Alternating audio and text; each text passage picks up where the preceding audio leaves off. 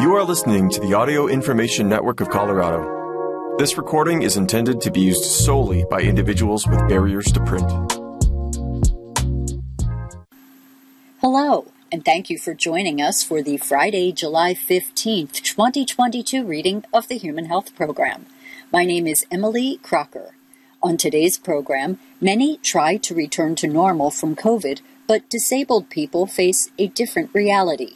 From NPR News. And 4 food truths people refuse to believe, from the Washington Post.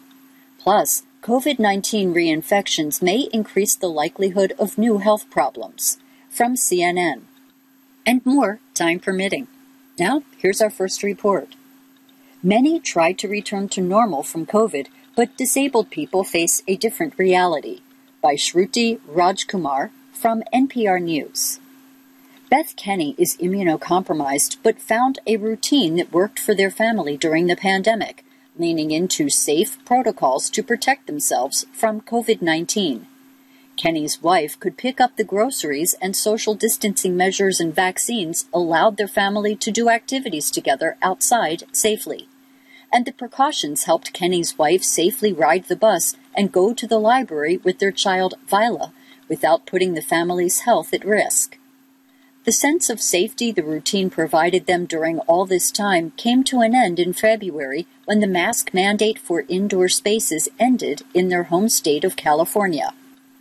Now, nearly the entire country has lifted COVID-19 safety precautions such as mask mandates on buses and airplanes and in restaurants and other indoor settings. Safety precautions have been rescinded as many try to return to a sense of pre-pandemic normalcy. But the reality of disabled and immunocompromised people remains forgotten, causing them to feel left behind and further pushed out of society, disability advocates say. Kenny and their family used to be able to participate safely in both indoor and outdoor activities when the mask mandates were in place. Eventually, it became apparent that swim lessons were needed for Vila, who has autism. Due to the COVID protocols that were in place at the facility and in other places within their community, Kenny's wife was able to take Vila to her swim lessons, go to the library, and ride the bus throughout town. They even found an outdoor preschool that allowed Vila to safely continue her education. Now their family is locked inside once again, and Kenny struggles to explain the reality to their child.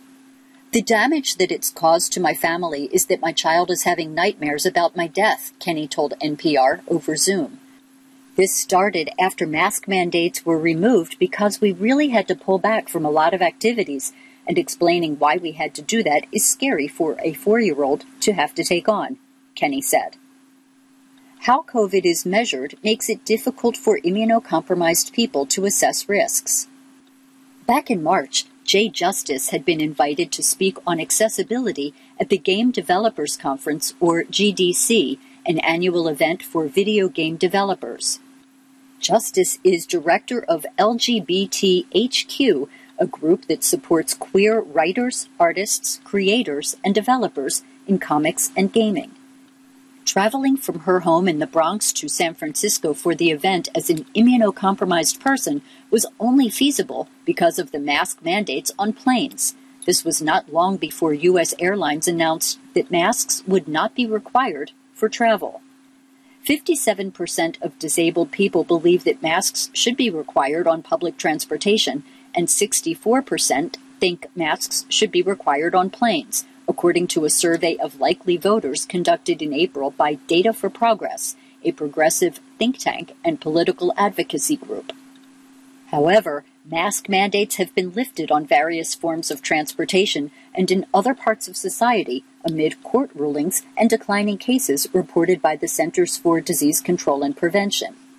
In March, the CDC began determining COVID-19 community levels based on new hospital COVID admissions and the percentage of beds occupied by COVID patients. But hospitalization data is a lagging indicator of how much COVID-19 is spreading in the community. Matthew Cortland, a senior fellow at Data for Progress, notes that when someone gets COVID-19, it doesn't cause them to become sick immediately, and they may spread it to other people before they're symptomatic or become sick enough to require hospitalization. If you're using that hospital data for your public health interventions, you're always going to be behind the curve. You're always going to be playing catch-up. And with a disease like COVID that can spread so easily and rapidly, that means if you're behind the curve, there's going to be uncontrolled spread, Cortland told NPR News. Cortland points out that public transit is a vital lifeline for disabled and immunocompromised people, as it connects them to doctors, grocery stores, and other aspects of society. But because of the new way COVID-19 levels are measured, along with the lifting of mask mandates, disabled and immunocompromised people say they feel it's too risky to safely go out. That applies to even a seemingly simple task. For instance, since getting back from the convention in San Francisco, Justice hasn't been able to go to her storage unit to put her stuff from the trip away because of how quickly the mandates had been lifted. All we're really asking for is for a masking policy that will allow us to be able to go to the store, go to the doctor, go get the mail without risking our health, Justice said. One-way masking does not work, and no one seems to care outside of our community because they don't see you as someone who needs to be protected. They see you as someone who's just on borrowed time as it is, she said. The GDC conference offered a hybrid format, including remote video access, but Justice said she ended up attending in person because of the lack of opportunities that would follow if she didn't. She said that when you hold multiple marginalized identities, people already don't see you as a hiring opportunity. It is absolutely demoralizing to feel like if I hadn't risked my health, I wouldn't have had the opportunities that I've gotten. I preach constantly that you have value outside of capitalism, but it is so hard to push against the constant reinforcement that we don't, Justice said. I easily could have gotten COVID and died at GDC, she added. I don't want to die for capitalism, but at the same time, my actions have to reinforce the issue, because if I don't, how am I going to pay for my medication, she said. Disability advocates say putting the economy first cuts the odds of renewing COVID safety measures. Disability rights advocate Imani Babaran said economic pressures, including the push to get people to return to their offices, are contributing to the constantly changing COVID policies. She notes that with the decades of exponential growth in the economy, many don't care about people being expendable tools for labor. Even if you think of bodies and people as machines for labor, you have to set the time aside for maintenance. And as a society, we don't want to do that, Barbarin told NPR over Zoom. We want to keep chugging along and return to normal. We can't keep treating people like this and expect progress and continuous upward trends in economics and economic policy if you don't take care of people first, she said. Cortland says that to break this cycle of back-and-forth policies and actually stop the spread of COVID, people need to keep wearing N95 masks and invest in indoor air filtration.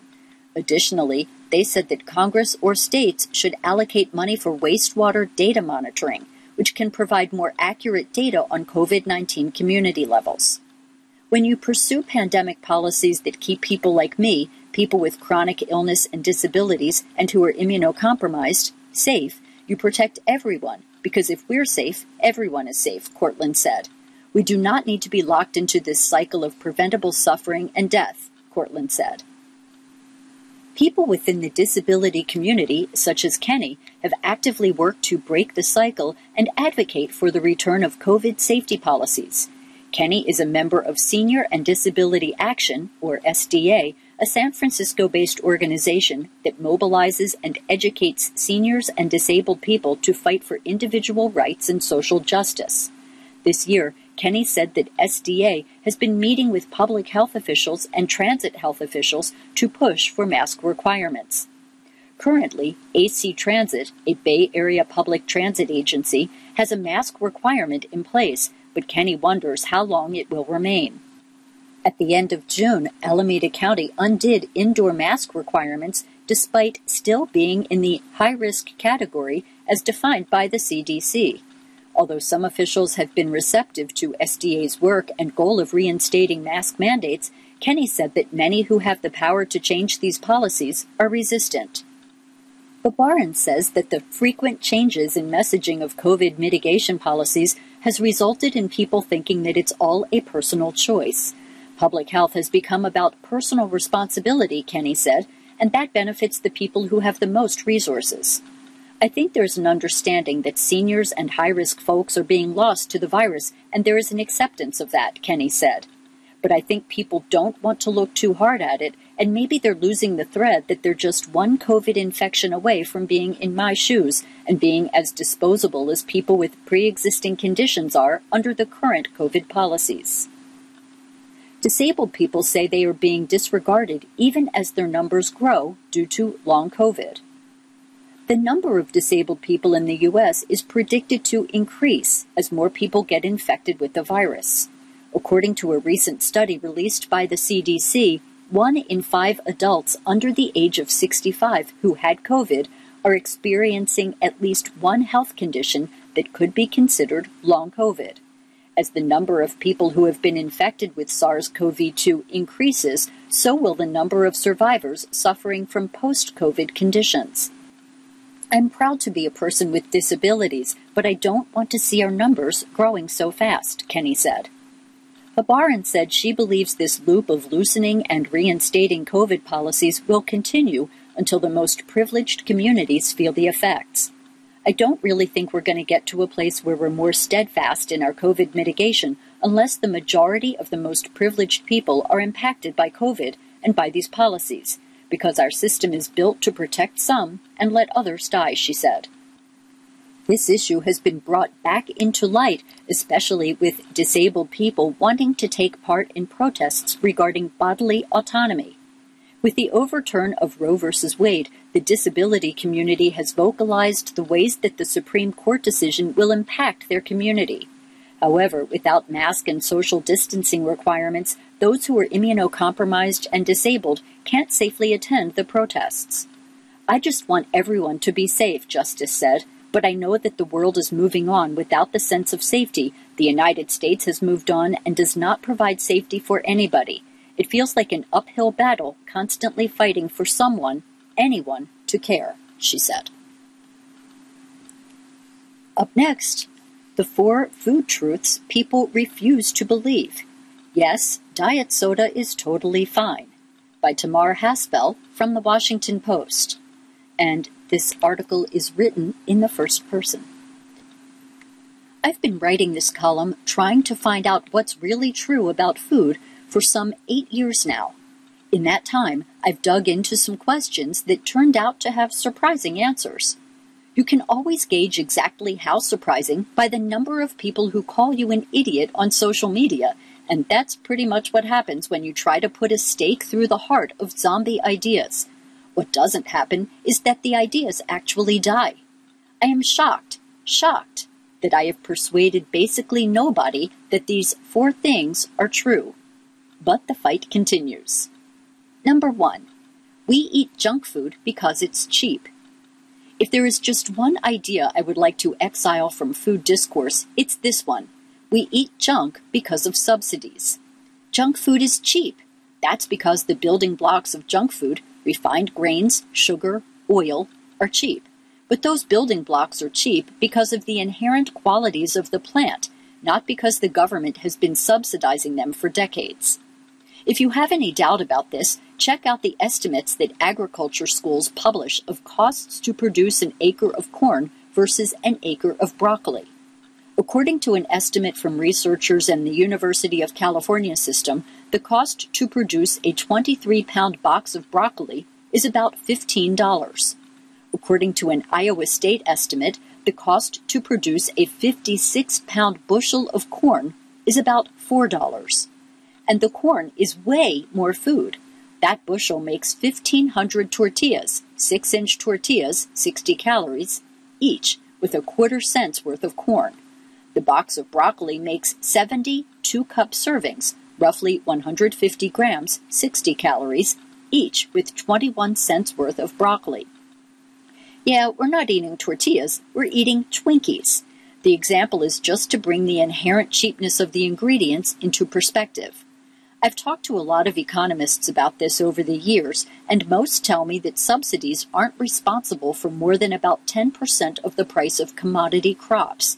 And since food costs are typically 10 to 15% of the cost of processed food, that's 1% of the price of your Twinkie. We eat Twinkie-esque foods because food companies with bazillion-dollar budgets and no concerns about our health stay up late trying to figure out how to make cheap food irresistible. And guess what? They've gotten very good at it. Number 2. Diet soda is totally fine. There is zero evidence that diet soda is bad for us. Oh wait, except for those big observational studies. In those, diet soda correlates with everything bad. Cancer, obesity, diabetes, just for starters. But a funny thing happens when you actually feed people artificial sweeteners. Nothing, unless you count losing a little weight. In the real world, drinking diet soda demonstrates that you don't listen to nutrition authorities who have been recommending against it for decades. And if you're not listening about that, what else might you not be listening to? The cancer, obesity, and diabetes that correlate with diet soda are most likely not caused by the diet soda, but by other eating and health habits for which diet soda is a marker. If you're like most health-conscious people, the idea that artificial sweeteners are bad is deeply ingrained. But the most important thing to remember about them is that you consume them in tiny quantities. A Splenda packet contains 12 milligrams of sucralose. Of course, it's possible for 12 milligrams of something to do you harm, but if something's that dangerous, it's pretty easy to figure it out. People have been trying to find problems with artificial sweeteners for decades, and they just haven't. If you drink them in soda or use them to sweeten things you make at home, keep on keeping on. It's just fine. Number 3. Local foods aren't better for the climate. I go out of my way to buy local veg and meat. I want agriculture in my community. I like going to the farmer's market. But any way you slice it, local foods aren't better for the environment. They're just not. Intuitively, it makes sense that they should be. If your lettuce travels cross-town instead of cross-country, that's a couple thousand fossil-fueled miles that don't have to happen. But it turns out that transport is a very small fraction of the climate impact of food, less than 10% most of the time. Climate isn't the only thing I think about when I choose dinner. Local farms can contribute to local economies, provide community touchstones, and just be a place where a kid can meet a pig. If you want to cut the climate harm of your diet, eat more of the crops that have the smallest environmental impact: grains, legumes, nuts, tubers, tree fruits. It doesn't mean you have to stop buying local. Number 4. Salad is a first-world luxury. Let's get one thing straight. Lettuce is a vehicle to bring refrigerated water from farm to table. If you have an intuitive sense that a food that's 96% water is a waste of resources and a nutritional zero, you're right. If you don't, you could be one of the bazillion people who came down hard on me when I wrote about the leafy green climate menace that is salad. Okay, that's a little unfair. Salad isn't a menace, it's just a luxury. It uses too many resources for too little food to be a smart choice for either human or planetary health. It graces my table because I like it and because it can help me say no to seconds of lasagna. But that's a solution to a first-world problem: too much food. The idea that we're deliberately growing and eating food specifically because it's low-calorie makes sense only in a world of overabundance. But there's a hitch there, too. Lettuce lends its health halo to anything that gets put in a bowl with it, and the salads we think of as healthful generally aren't. If you buy a salad and then remove the lettuce, you see what you're really eating for lunch: sad little brown piles of croutons, dressing, shredded cheese, and chicken strips. Of course, there are grain or bean-rich salads populated with bona fide nutritious vegetables like kale and broccoli that are genuinely nutritious and a fine choice. But they're the outliers. Most salads are nutritional and environmental losers. And just in case you haven't found something to disagree with yet, I'll add that all eggs taste the same. Blindfolded, you can't tell my pampered backyard chicken's eggs from the ordinary supermarket caged bird variety. You think you can, but you can't. That's the lot. 4, plus a bonus, zombie ideas. Feels good to get all those off my chest, at least until I check in on Twitter. Up next, COVID-19 reinfections may increase the likelihood of new health problems, by Brenda Goodman from CNN. Repeatedly catching COVID-19 appears to increase the chances that a person will face new and sometimes lasting health problems after their infection, according to the first study on the health risks of reinfection. The study, which is based on the health records of more than 5.6 million people treated in the Virginia health system, found that, compared with those with just one COVID-19 infection, those with 2 or more documented infections had more than twice the risk of dying and 3 times the risk of being hospitalized within 6 months of their last infection. They also had higher risks for lung and heart problems, fatigue, digestive and kidney disorders, diabetes, and neurological problems. The findings come as a fresh wave of coronavirus variants, notably Omicron's BA.5, have become dominant in the United States and Europe, causing cases and hospitalizations to rise once again. BA.5 carries key mutations that help it escape antibodies generated by both vaccines and prior infection, leaving many people vulnerable to reinfection. Dr. Zayed Al-Ali, a clinical epidemiologist at Washington University in St. Louis, led the research, which was posted as a preprint ahead of peer review. He said he decided to do it after watching reinfections become more and more common among his own patients. If you asked me about reinfection maybe a year and a half ago, I would tell you that maybe I have a patient here or there, but it's really, really rare, Al-Ali said. That's not true anymore, though. So we asked a simple question that if you got COVID before and now you're on your second infection, does this really add risk? And the simple answer is that it does, he said. Common new diagnoses after reinfections included chest pain, abnormal heart rhythms, heart attacks, inflammation of the heart muscle or the sac around the heart failure, and blood clots. Common lung issues included shortness of breath, low blood oxygen, lung disease, and accumulation of fluid around the lungs, Al-Ali said. The study found that the risk of a new health problem was highest around the time of a COVID-19 reinfection, but it also persisted for at least 6 months. The increased risk was present whether or not someone had been vaccinated, and it was graded, meaning it increased with each subsequent infection. Al-Ali said that's not what people really think will happen when they get COVID a second or third time. There is this idea that if you had COVID before, your immune system is trained to recognize it and is more equipped to fight it, and if you're getting it again, maybe it doesn't affect you that much, but that's really not true, he said. Al-Ali said that doesn't mean there aren't people who have had COVID and done just fine. There are lots of them. Rather, what his study shows is that each infection brings new risk, and that risk adds up over time, he said. Even if a person has half the risk of developing lasting health problems during a second infection than they did during their first infection, he said, they still wind up with 50% more risk of problems than someone who didn't get COVID a second time. The study has some important caveats. Al-Ali says it was more common to see reinfections among people who had existing risks because of their age or underlying health. That shows that reinfection may not be random, and it could be that the health risks linked to reinfections aren't either. It is possible that sicker individuals or people with immune dysfunction are at higher risk of reinfection and adverse health outcomes after reinfection, Al-Ali says. The most relevant question to people's lives is, if you get reinfected, does it add to your risk of acute complications and long COVID?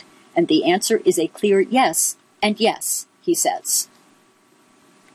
Thank you for joining us for the Human Health Program. My name is Emily Crocker.